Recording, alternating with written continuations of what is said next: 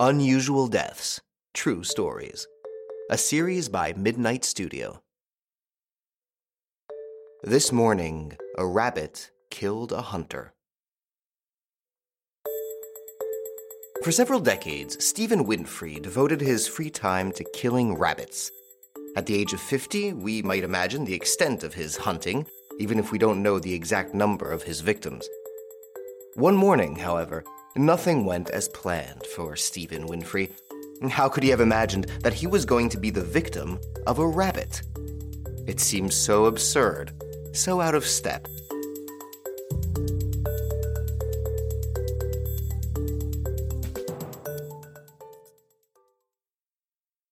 Stephen Winfrey wants to kick the year 2015 off to a good start.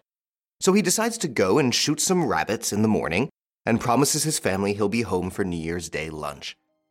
As usual, he goes to the forest near Doncaster in the south of Yorkshire. He has his hunting rifle, his dog, but also a few ferrets that he has taken care not to feed in order to stimulate them. Ferreting is an ancestral hunting technique. It consists of introducing this animal in a burrow in order to scare the tenants. Indeed, rabbits are very afraid of ferrets, and rightly so, since they can bleed them in a few minutes. Frightened, the rabbits come out of their burrow to rush into a trap placed there by the hunter, who only has to wait. He will have taken care to place one trap at each exit of the gallery. So, what happened that January 1st with Stephen Winfrey, the rabbit killer emeritus?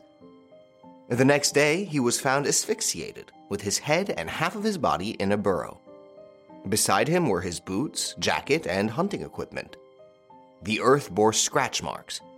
The man-ferret partnership is not a natural one for the latter, even when trained. It is possible that the hungry ferret decided to feast in the burrow. Perhaps it then fell into a deep sleep.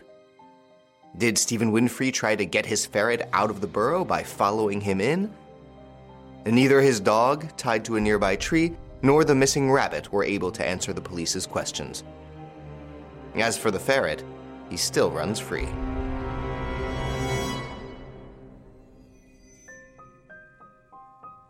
Now you know all about the death of Stephen Winfrey, the unlucky ferreter.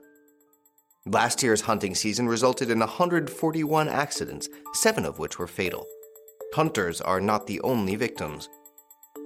To put an end to this, a piece of advice. Stop picking on animals that only want to live in their burrows, their nests, their dens, and go out into the wild unarmed. Did you like this episode? Feel free to comment, share, and rate it. See you soon for new stories. Midnight Studio, addictive podcast creator.